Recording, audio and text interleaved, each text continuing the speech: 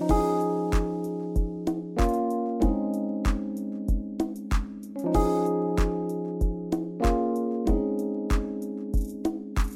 name is Richard Kennedy. For those of you who are guests today, we want to, I know we've had lots of people coming and visiting, so we want to say thank you if you're a visitor today. I'm one of the pastors here at Crossroads, and we're just so excited today to talk through the book of Job. The book of Job is a book of suffering, and we see at the end that God is the hero. And I want to show you how to get to the book of Job. If you open up right to the middle of your Bible, you might land in Psalms or Proverbs. Go to the left, and you'll land in Job. The book of Job, we started it last week, and we're going to finish it today. And it's just a story. It is a cohesive story of a man's life, particularly his suffering. A man named Job, and the mind is created for understanding. So 2 plus 2 equals 4. 4 times 4 equals 16. That's what I'm talking about.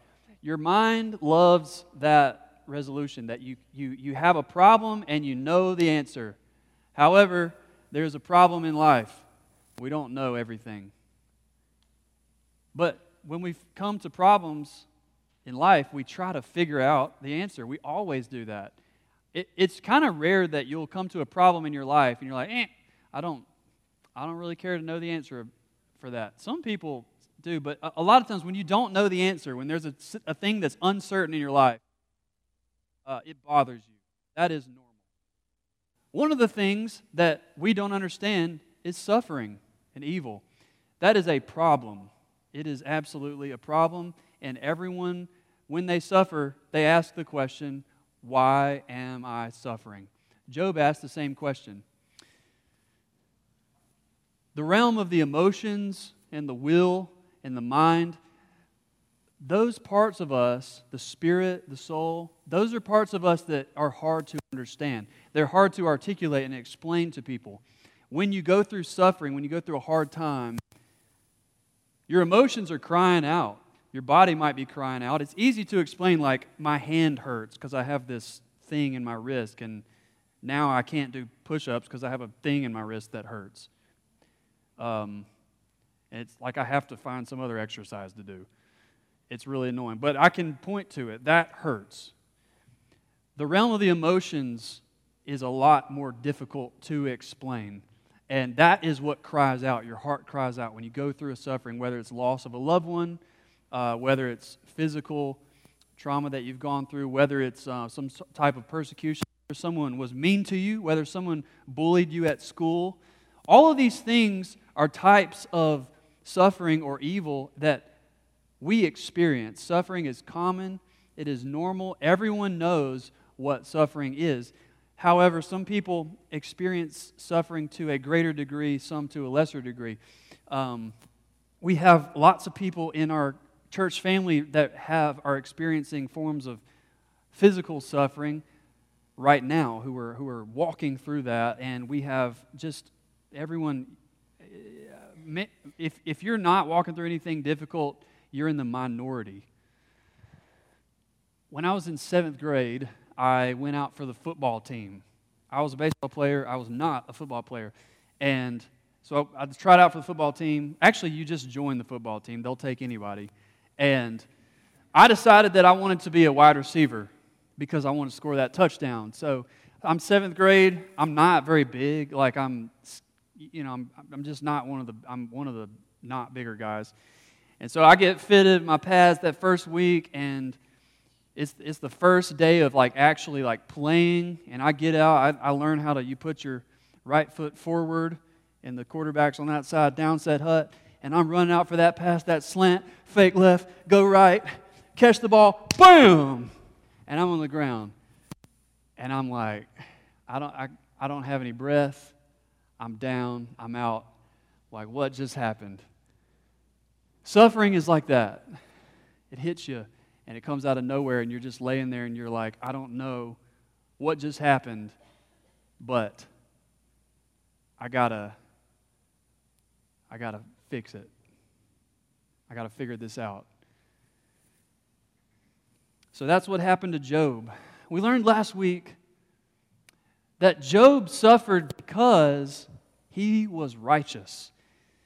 We have this scene of the council of God. The angels are before God, and the Satan comes in God's presence, and God's like, "Hello, Satan, what are you doing here?" He's like, "Well, I've been going back and forth around the earth." We know that Satan is the accuser. He's looking for someone to destroy. That's what he does. That's what he likes to do. God actually says, "Have you considered Job? He is very righteous." And Satan's like, "No, he only worships you and loves you because you've given him all the riches of life. You've given him everything. That's why he loves you." God says, "Okay, you can take everything from him, but do not kill him." So as we talked about last week, Satan actually destroyed his kids, he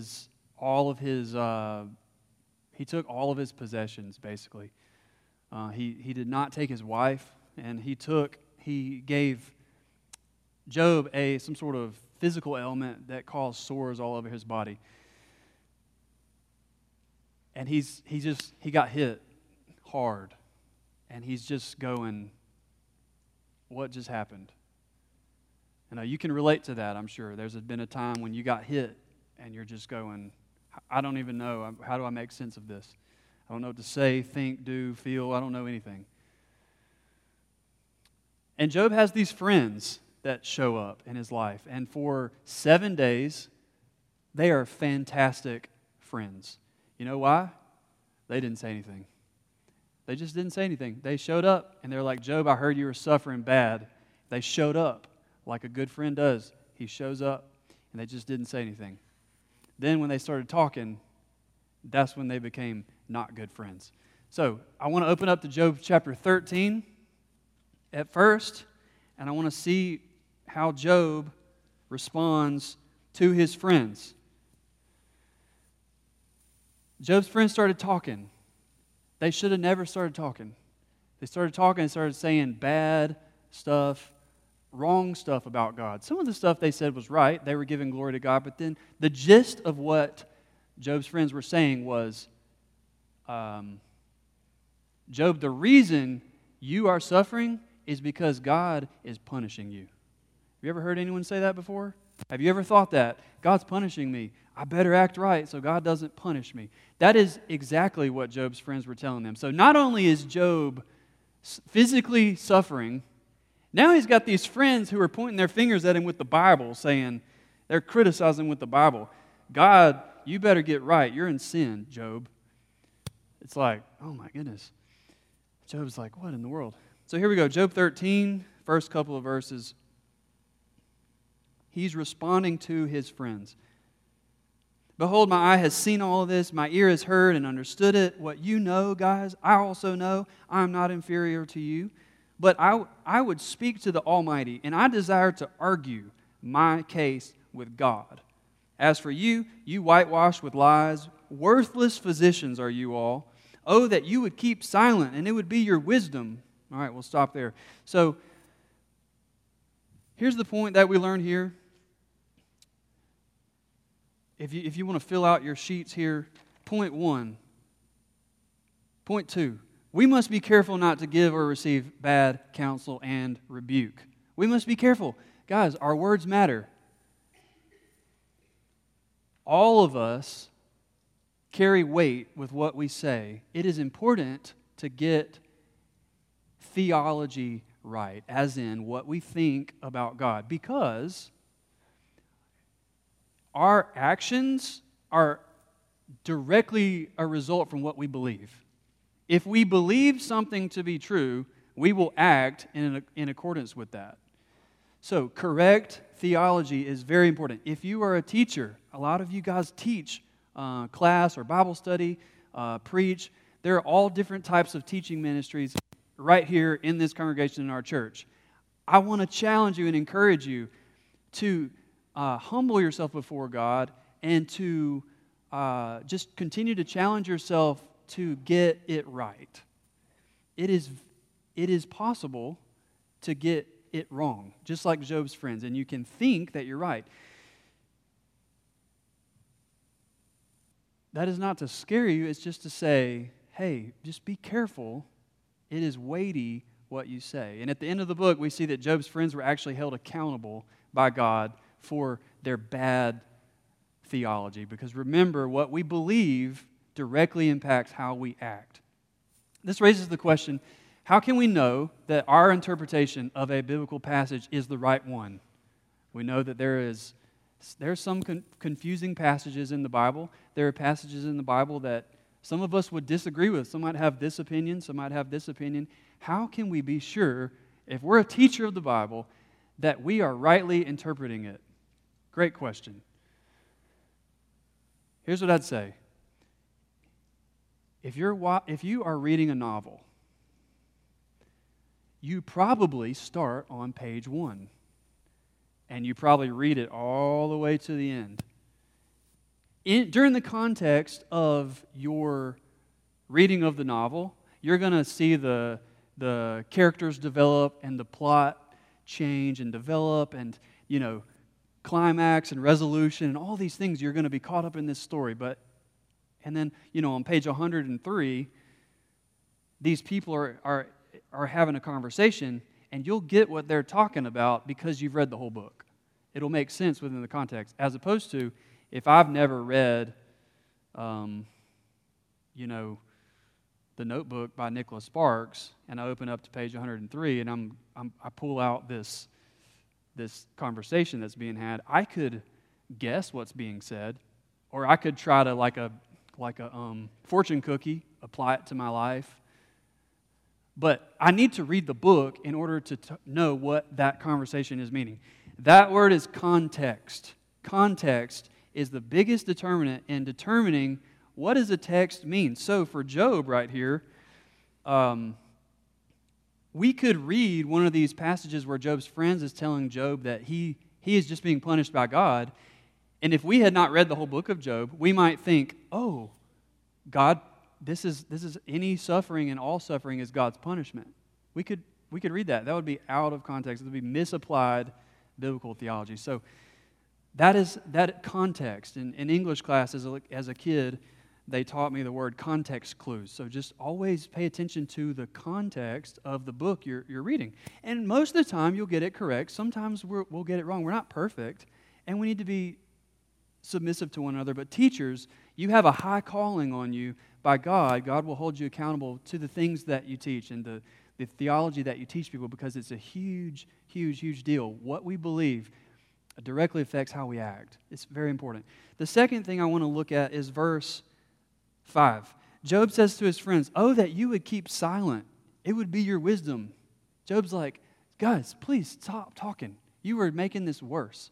Have you ever been had something hard happen to you and your friends came and they just wanted to fix it? And you're like, stop talking. Like, I don't need you to fix it right now. Like, you're just making it worse. That's what their friends were doing. They were given too many words, and it was actually bad advice. And they were criticizing him when he's saying the best thing you could have done, friends, is just been here. This thing is called the ministry of presence. Some of you guys are really wonderful at this ministry. The ministry of presence is just being there for somebody. Most of the time when people are hurting, the best thing that you can do is just be there. You don't have to say anything. I want to let you know, I had a pastoral minister friend one time tell me, he was teaching on pastoral ministry, and he said, guys, you do not have to say anything. Because there is a temptation when someone is hurting, you feel the need to we can be tempted to feel the need to say something or say the right thing. You can feel nervous that I don't know what to say. I want to just tell you, if you're helping a friend who is going through something hard, the best thing you can do is just be there for them. You might say something or you might not. The best thing you can do is be there for them and just listen to them. The ministry of presence. That's what Job needed from his friends. He got it for a week, and then they just turned on him.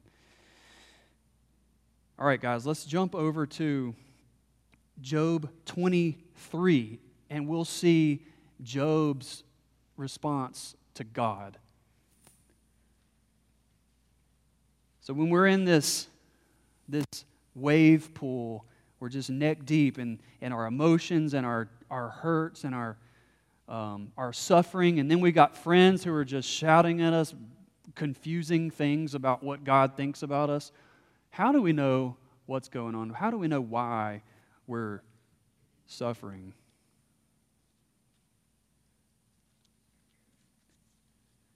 Job 23 shows Job is crying out to God. Have you been there? I'm sure you have. You are just you're angry, you're mad, you're upset, you're just crying out to God. You got your fists in the air. Here's where Job is. Job answered and said, he's talking to God, "Today my complaint is bitter, and my hand is heavy on account of my groaning. Oh, that I knew where I might find him, that I might come and even to his seat. I would lay my case before him, and I would fill my mouth with arguments, and I would know what he would answer me, and I would understand what he would say to me. Would he contend with me in the greatness of his power? No, he would pay attention to me. And there an upright man would argue with him, and I would be acquainted forever by my judge." Essentially what Job is saying is, God, I want to take you to court. God, you're wrong in doing this to me. So Job's under the understanding as well that God is directly giving him this affliction, that God is directly afflicting him. So Job's like, God, I'm righteous. I literally live every day righteously, and you're wrong. Apparently you got the wrong guy, God.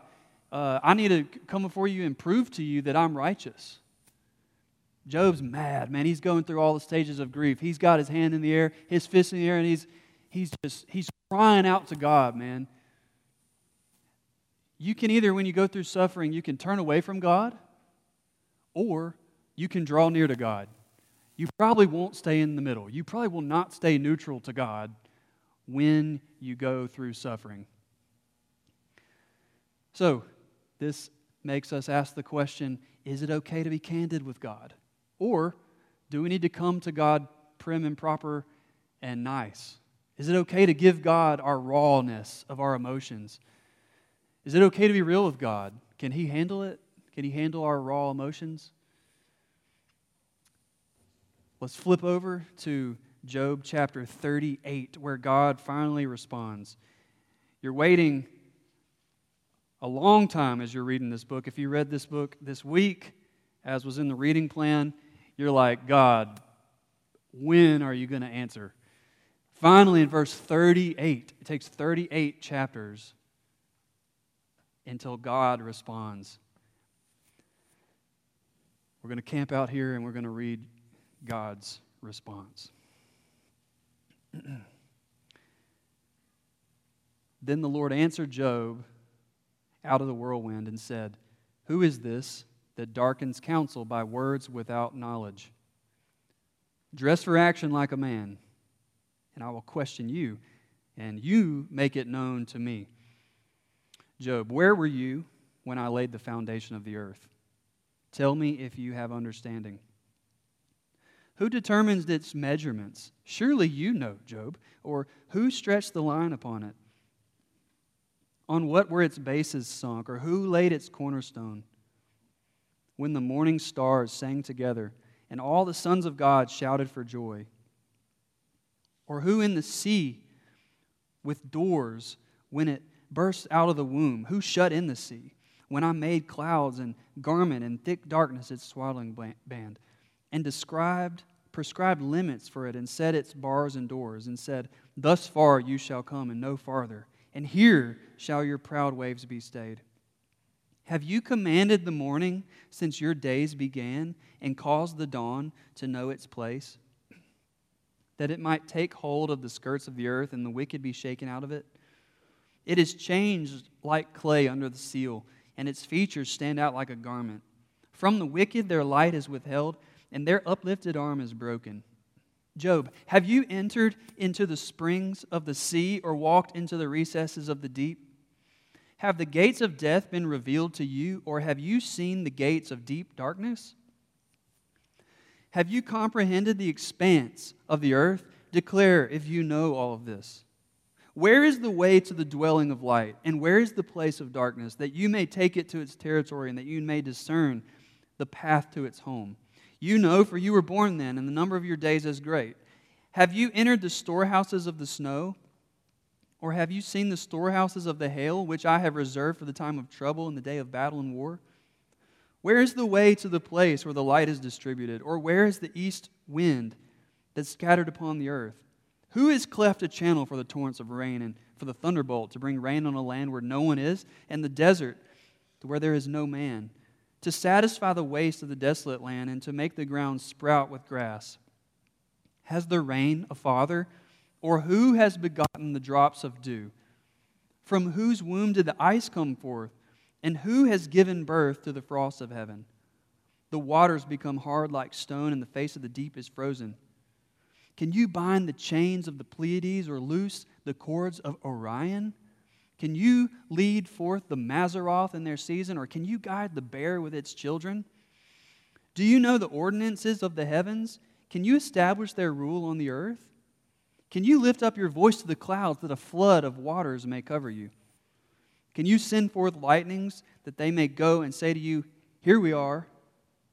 Who has put wisdom in the inward parts, or given understanding to the mind? Who can number the clouds by wisdom? Or who can tilt the water skins of the heavens? When the dust runs into a mass and the clods stick fast together, can you hunt the prey for a lion, or satisfy the appetite of the young lions?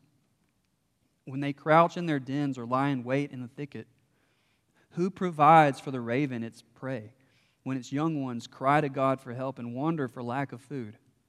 Do you know when the mountain goats give birth? Do you observe the calving of the does? Can you number the months that they fulfill? And do you know the time when they give birth? When they crouch, bring forth their offspring, and are delivered of their young?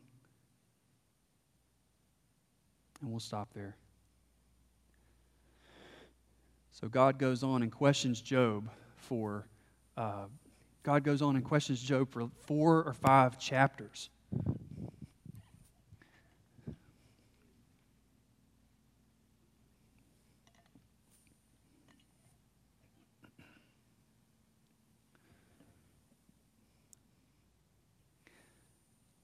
And God essentially is saying to Job, I created the cosmos, and I created every animal in the whole world.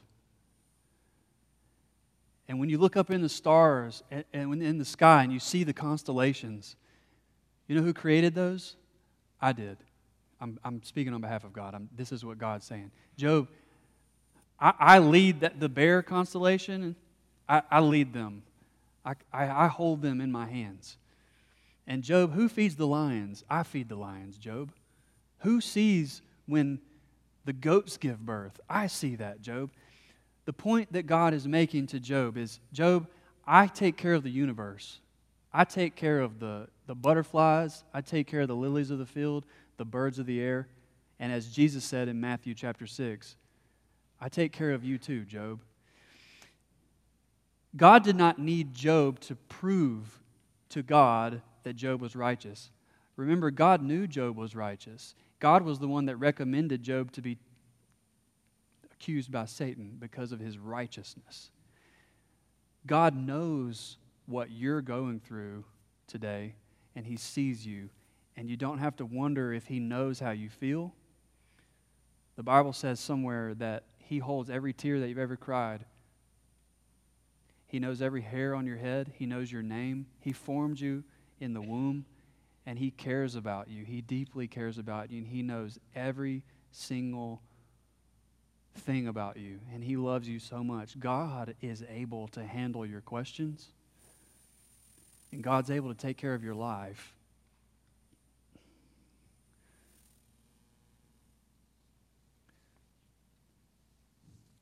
One of the things I love to do is, when it's dark outside, is look up at the sky. It just doesn't get old. Looking at the stars does not get old. No one's like, I'm really bored of looking at the sky. No one has ever said, I'm really tired of seeing sunsets. They're just kind of boring. God says, I bring the sun up every morning. And what we are to do, we are to worship God in our suffering. We'll see Job's response here, and we'll flip over a couple of pages. Job chapter 42. Job 42. Job responds to God. Then Job answered the Lord. So the Lord says this. He says all these things. He questions Job. And he says, Job, answer me. Since you want to go to court with God, I'll question you and you answer me.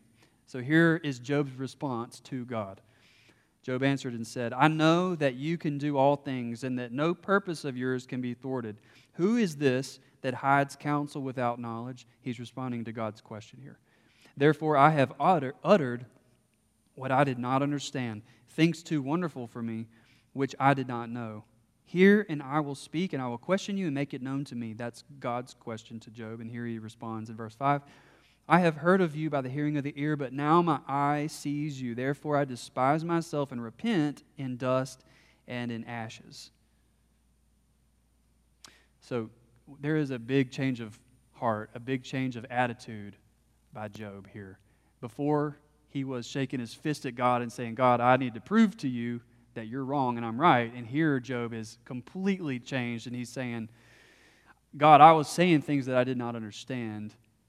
And what he is doing here is he is submitting himself to God's kingship in his life.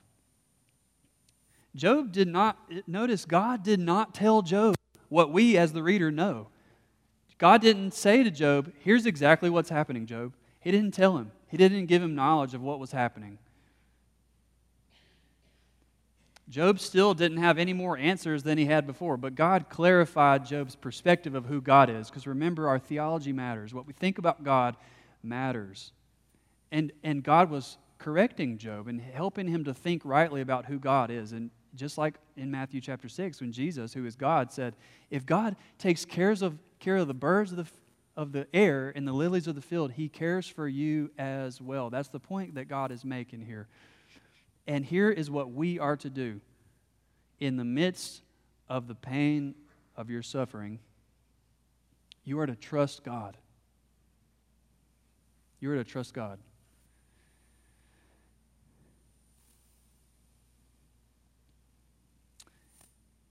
I like happy endings to movies. I don't like it when they end sad. Some people like sad endings. I don't understand that. I like happy endings. If you finish the book of Job, after Job finishes this test by Satan, God gives him double of everything that he had before, because God is the Redeemer. God is the hero of this story. And God is loving. He is gracious and kind. He is full of goodness. And in the course of my 6-year marriage to Caitlin, there's been a couple of conversations we had. One came up this week, and I'm like, you're constantly searching for sermon illustrations when you preach. And she said to me, when I was a little kid, I wanted to be a princess. As in, I wanted to marry a prince. Clearly, I'm not a prince. And my response, she's told me that like 2 or 3 times. And we were just talking, and my response is always the same. Well, sorry, you got me. And then I respond to her that, you are a princess because God is your father and He's the king of the whole world, the kingdom of God. And so I want to say to you that you are a prince and a princess, and you're a son and a daughter of God because of Jesus Christ. And there's no shortage of biblical passages that deal with suffering. And I'm grateful that Jesus, our Lord, suffered on our behalf. And it's because of the suffering of Jesus. He took the wrath of God that we deserved. And He shed His blood on a cross. And in doing so, He offered forgiveness to the entire world, so that we could be called sons and daughters of God. So if you're here today and you have not placed your faith in Jesus, and that just simply means trust Jesus. Trust Him and worship Him. All you have to do is say, Jesus, I trust you, that you are the Savior, and I ask you for forgiveness. And His blood will forgive you of every and all sin, and you will be given eternal life.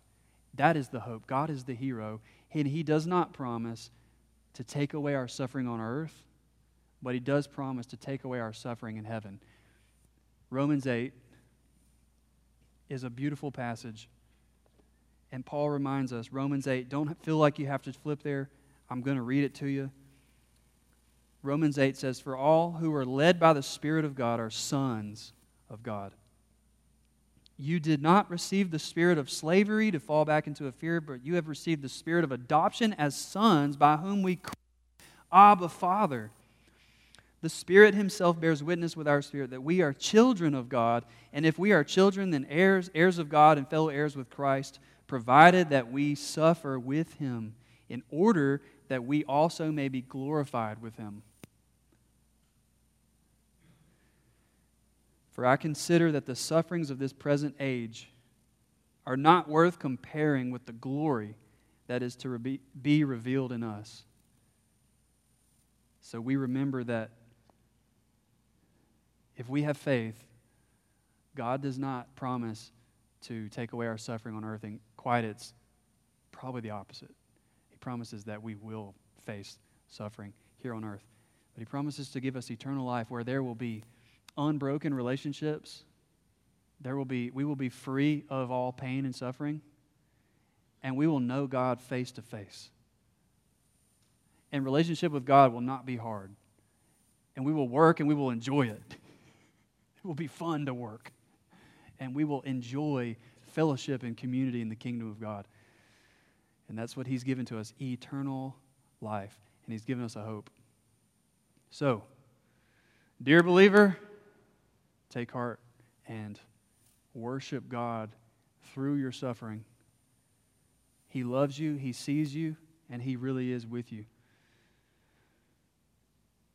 And Jesus knows exactly what you're going through. It says in Hebrews, we have a high priest who is able to sympathize with our weakness. He suffered as well, and He lived a hard life on our behalf.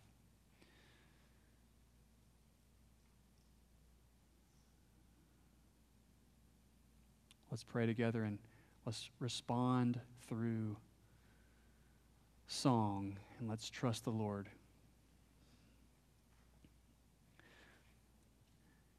God, we thank You for the book of Job, because we need wisdom because we lack it.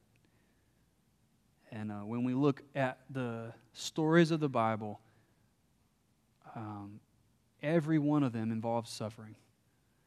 And Lord, we know that we walk through difficult seasons of life. We have lots of questions. We have lots of emotions. Sometimes we just don't know what to do with all of it. And I pray now, God, for Your presence of peace and of joy, that through our trials and sufferings, that we would grow in our relationship with You, and that we would find intimacy with You that we would have not had otherwise, and that, as the New Testament teaches, that You would build our character, and that You would cause us to become more like Jesus. And we pray for strength to continue to persevere. We thank You for the hope of heaven. We thank You that suffering causes kingdom character in Your church, and it causes us to think and long for the kingdom of God and not to love the things of this world. Father, I pray for this church today, that whatever we're walking through, that we would trust You today wholeheartedly. That we would worship You in the storm, that we would worship You in the pain.